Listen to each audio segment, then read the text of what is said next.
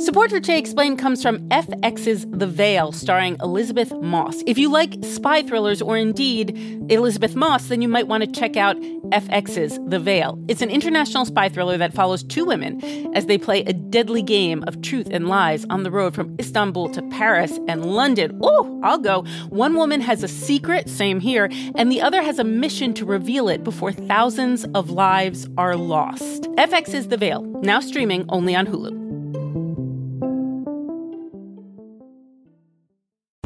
You know how to book flights and hotels. All you're missing is a tool to help you plan that unbelievable travel experience. That's why you need Viator. Book guided tours, excursions, and more in one place. There are over 300,000 travel experiences to choose from, so you can find something for everyone. And Viator offers free cancellation and 24/7 customer support for worry-free travel. Download the Viator app now and use code Viator10 for 10% off your first booking in the app. Find travel experiences for you. Do more with Viator.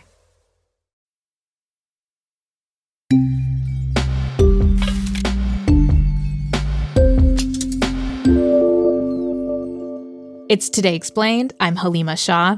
Before COVID-19 hit our bodies and supply chains, this was the best time of year to go shopping. When I was a teenager, I would wait till early January to get the cheapest deals and fill my closet with clothes that had been marked down after Black Friday and Christmas. I would go to the mall and find myself a cheap version of Nicole Richie's, now chuggy, skinny jeans. That's hot. But you don't really have to wait for doorbuster season or stock the clearance aisle like that anymore. You can buy current celebrity-inspired clothes that are really cheap any time of year. Because somewhere on TikTok, someone is trying to sell you a knockoff version of a cat suit that Cardi B wore a few weeks ago. It's hot! And there's a word for this now ubiquitous fashion phenomenon. I feel like so many customers and consumers have become aware of the word, which is fast fashion. Terry Nguyen is a reporter for The Goods by Vox. So when I talk about fast fashion, I also want to be mindful that I'm including kind of the systems that enable it. But basically, fast fashion is any kind of cheap, disposable kind of clothing that's made quite indiscriminately without, consideration for environmental and labor conditions. And these articles of clothing, these garments are usually mass produced. How can you tell if something is fast fashion? Usually, price is a pretty good indicator of how an article of clothing is made or how brands produce their clothes.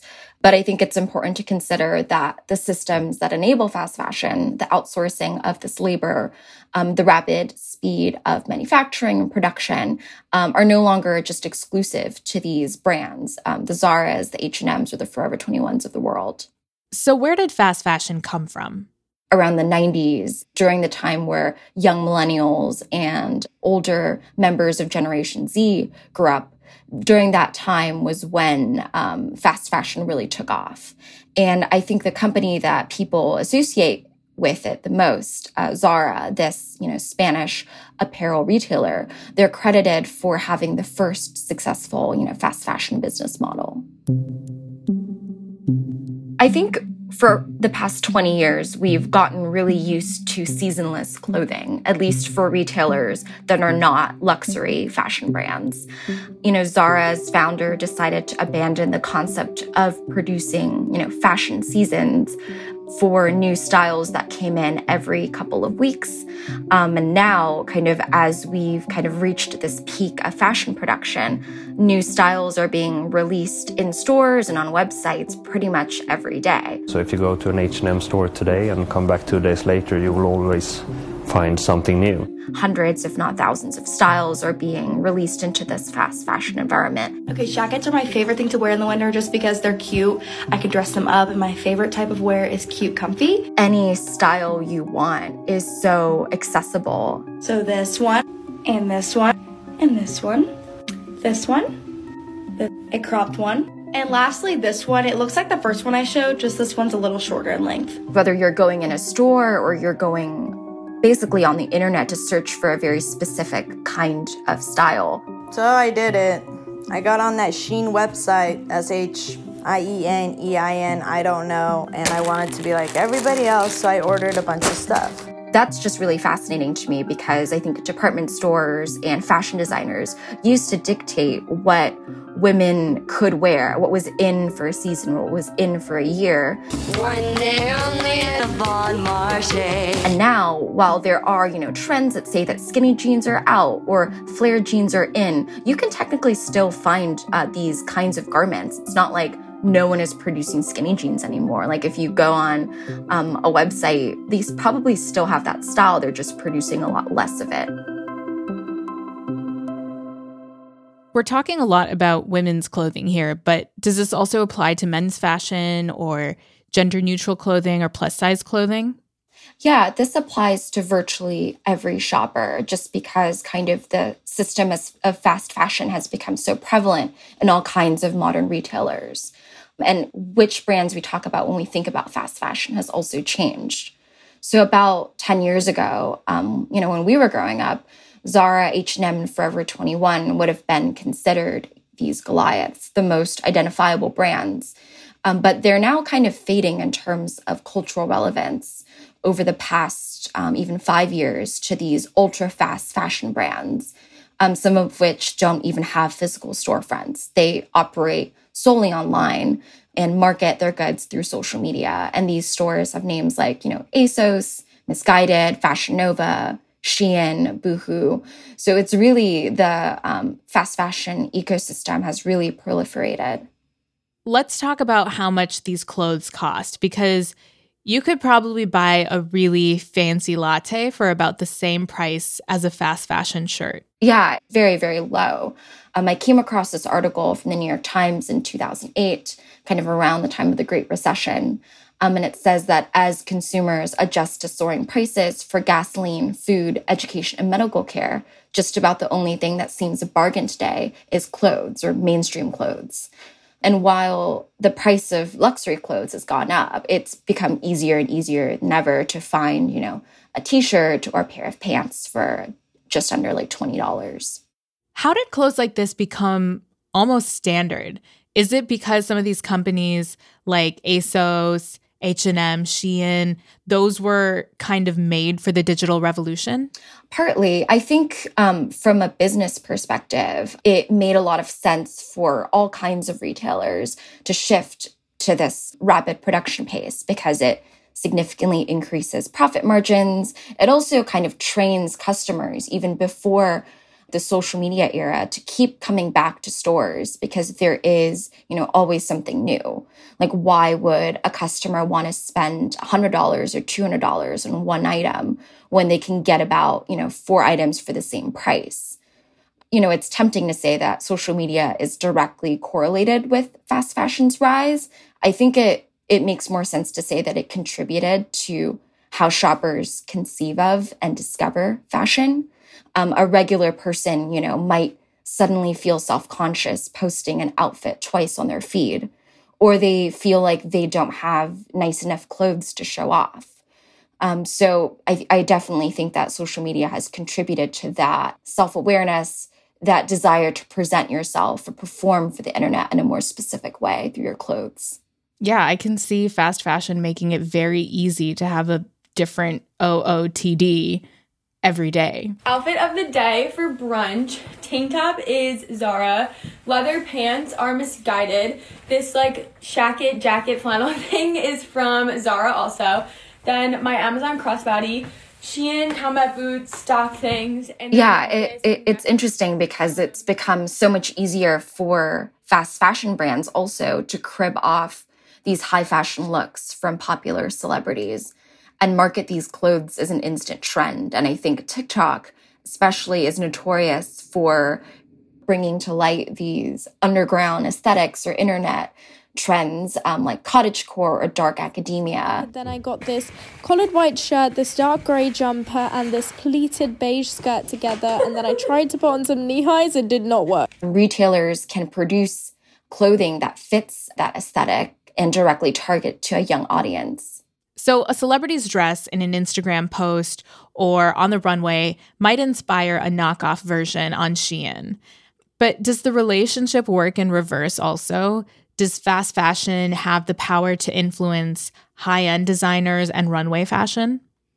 Yeah, so trends are just really fleeting in this day and age, and they're no longer as reliant on runway, but they're predicated more often on social media virality. So we are seeing kind of like a symbiotic relationship happening with, whatever is popular on TikTok and luxury brands also wanting to cash in or to get in on that hype.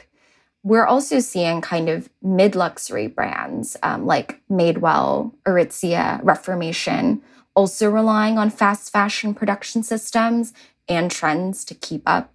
I think something really interesting that I realized a couple of weeks ago when I was shopping on Sandro, it's this Parisian brand. On its site, it admitted to fusing manufacturing aspects of fast fashion with luxury craftsmanship so that it can appease modern consumers. And I thought that explanation was so fascinating. It seems like luxury brands also have to think in terms of fast fashion so they can keep pace and stay relevant in such a rapidly changing environment. Are you saying Madewell and luxury brands like Reformation are fast fashion? I would say that they rely on fast fashion systems. I wouldn't say they're, ultra fast fashion brands, but I do think there's a lot of greenwashing involved in how they market themselves. I wouldn't say they're entirely like ethically or sustainably made at all. Shit. Sorry. I really thought I was doing well. More on that later.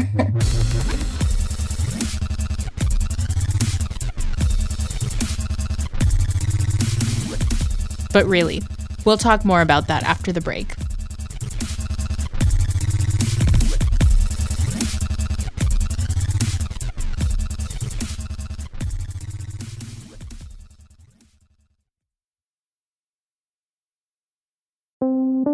Support for Today Explained comes from Mint Mobile, the only cell phone that tastes good. When the deal is too good to be true, there's probably a catch, right? That incredibly cheap flight to Europe? You probably can't bring a bag or pick your seat or use the restroom. So when I tell you that Mint Mobile offers wireless plans for just $15 a month when you purchase a 3-month plan, you're probably wondering, what's the catch? Well, according to Mint Mobile, there is no catch. According to Mint Mobile, it's only $15 a month, and their plans come with high-speed data and unlimited talk and text delivered on the nation's largest 5G network. To get this new customer offer and your new 3-month unlimited wireless plan for just $15 a month, you can go to mintmobile.com/explain. That is mintmobile.com/explain. You can cut your wireless bill to $15 a month at mintmobile.com/explain. $45 upfront payment required, equivalent to $15 a month. New customers on first 3-month plan only. Speed slower above 40 gigabytes on unlimited plan. Additional taxes, fees, and restrictions apply. See Mint Mobile for details. Support for Today Explained comes from Ramp. This ad goes out to all the finance professionals looking for love. I'm just kidding. Looking for a better way to simplify business finance across expenses, vendor payments, and accounting. And to all the accountants tired of the same old finance software, Ramp may be the answer you've been looking for. Ramp is the corporate card and spend management software designed to help you save time and put money back in your pocket. So what does that mean? Well, according to Ramp, they give finance teams unprecedented control and insight into company spending, issue cards to every employee with limits and restrictions, automate expense reporting so you don't waste time. Ramp says its accounting software automatically collects receipts and categorizes your expenses in real time so that you don't have to. That could put an end to chasing down receipts and to your employees spending hours submitting expense reports. And now you can get $250 when you join Ramp. Just go to ramp.com/explained, ramp.com/explained, ramp.com/explained. Cards issued by Sutton Bank and Celtic Bank, members FDIC. Terms and conditions do apply.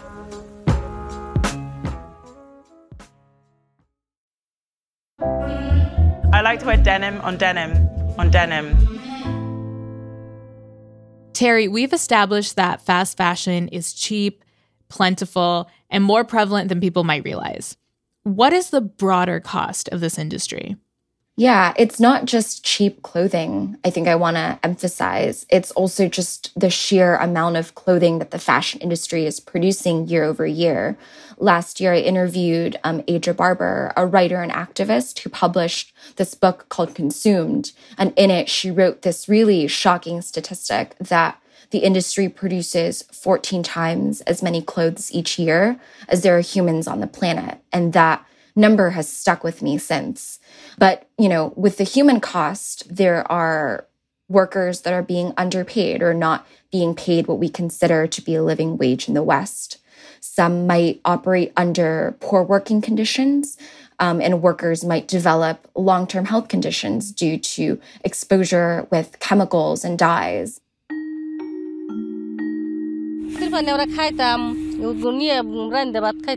We used to drink water from this river and cook food with it. Now we can't even wash our hands here. We get rashes in our feet if we stand in these paddy fields. We can't eat fish from these waters. Don't you see there are no more fishermen around? We've heard about a factory collapse in Bangladesh that killed over 1,000 people, and most of these were garment workers. If this all looks tragically familiar, it is. Bangladesh has one of the largest garment industries in the world, and it's notorious. Last fall, there was a deadly fire at a factory that produced clothes for Disney, Walmart, and Sears. We don't often talk about the day-to-day exposure to these chemicals and the type of backbreaking labor that they experience to produce clothes mainly for the West. This is Accra's nearest official rubbish dump. It's now closed. It can no longer cope with the around 50 tons of clothing waste a day. Now places like this, informal dumps, are multiplying. It's become basically a dumping ground for billions of, quote unquote, donated garments a year coming from North America, Europe, Australia.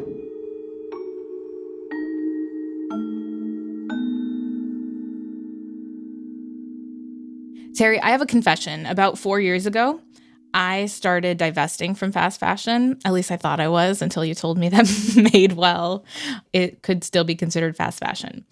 But before I got to that point, I bought a lot of clothes from H&M and ASOS, like a lot of clothes. Why did it feel so easy for consumers to turn a blind eye to the costs of this industry? I think, first of all, the phrase fast fashion has been around for so long. It also seems like, the poor labor practices are so prevalent, like across the board. And at a certain point, I think it's easy for consumers to be desensitized to kind of the burden that they face to make good, sustainable choices. And it's really hard to avoid. Like, I'm sorry for bursting your bubble, but, unless you're shopping secondhand or buying from small, local, handmade retailers, a lot of these brands have just implemented these manufacturing systems and quotas into their business model. I also think so many modern day consumers are just so divorced from the reality of the labor that's poured into their clothes. I think there was once a time when people knew someone who was in the garment industry, so people were more active in mending their clothes and repairing and tailoring their clothes. And now that basically is no longer encouraged. The system of fast fashion has also warped how customers perceive the price. All of a sudden, it just doesn't make sense anymore to spend money on well-crafted clothes or even to tailor something. I recently watched a documentary about the Triangle Shirtwaist Fire. On March 25, 1911, all these forces converged in an historic reckoning when a fire broke out in a factory in downtown Manhattan, killing 146 people, mostly young women and teenage girls. What hit me after watching that was that, before we talked about factories collapsing on garment workers in Bangladesh and killing thousands of people, we had these issues at home. It was largely poor immigrant women who died in the Triangle Shirtwaist Fire. Is this kind of a constant problem for the fashion and apparel industry that's just never really been solved? Yeah, the fashion and apparel industry has always operated on the labor of, working class men and women. immigrants, people of color. It's just simply become outsourced and removed from our day-to-day realities. I think like New York and Los Angeles, for example, used to be like garment manufacturing capitals in the United States. I think it's just overwhelmingly moved overseas. And so we don't think or engage with that and the realities of people not making, a living wage for producing clothes. It's just something we don't really think about often, both politically and like socially. Yeah. And we've talked a lot about, young people being the primary consumers of fast fashion. But we also know that young people, especially Gen Z, have sustainability and the environment at the top of their political priorities. As consciousness about these issues grows, are we seeing consumers push fast fashion to do better? I definitely think there is an emphasis from consumers that fast fashion companies should do better.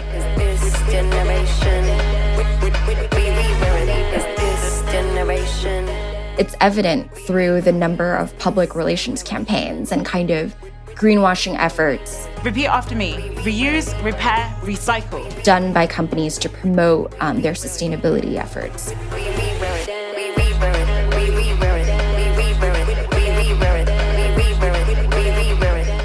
But still, I think there's a lot of murkiness there. There's a lot of PR talk. And even for a very conscious consumer like yourself, you said you gave up fast fashion. I tried. Or, traditional fast fashion brands. There's still just this underbelly of misinformation or hidden information that unless you're really in the weeds about it, it's really easy to think that, you're doing enough and you're making ethical decisions. So what do we do, Terry? How do you know if a brand is the real deal? The first thing you can do is to shop from brands or stores that are clear about their supply chain and really investigate the definition of sustainable. I always try to be critical when I see that label, when brands present it to me, especially when they're giving me a new item. Buying vintage, buying used or secondhand goods is always, the most sustainable thing you can do, or just, not buy it at all. And I think that's a really hard solution when you present it to consumers who are rightfully so very tired of, bearing the burden of making sure they're making right decisions. I guess buying secondhand could be pretty economical, but it seems like if you want new clothes and just can't afford some of the sustainable but more expensive clothes, fast fashion might be your best option. Right. I think that's an argument that I've heard a lot, especially reporting on fast fashion. And again, to mention Aja Barber, I spoke with her about this, and she said that low-income people are not keeping these multi-billion-dollar fast fashion companies afloat. It's an accumulation of income from middle-class, upper-middle-class people, wealthy people as well, who are keeping the fashion industry profitable. If you're buying, 5 items of clothing from Zara a year and you're wearing the shirts or the pants until they rip, then what you're doing is more sustainable than someone who's changing out their closets every couple of months. And clothes overall have gotten so affordable over the past, 10, 20 years that I don't think it's right to, make this an argument about, low-income shoppers, because low-income shoppers, the amount of money they provide or just barely create a dent in the profits of these massive corporations. So if you're a listener who's like, okay, Today Explained, you've made me feel sufficiently guilty about the clothes I buy, how much impact can an individual consumer changing their ways have on the fast fashion industry and on the environment? Yeah, it's a tricky question because it boils down to individual versus corporate responsibility. And it's frustrating because individuals, no matter how much we try, we just know carbon footprint wise that unless, H&M does their supply chain differently or produces much less, not much is going to change. But I also do think that personal choices carry some weight. And although it's hard to quantify the environmental impact of individual lifestyles, you can be vocal about it and start critical discussions about fashion that might lead to, policy changes. And just, spreading awareness, like telling your friends that this brand that they're shopping from might not be the best brand for the environment, or that this brand is lying to you about how they're producing their goods, is a good way to just, help people just become smarter, sharper consumers.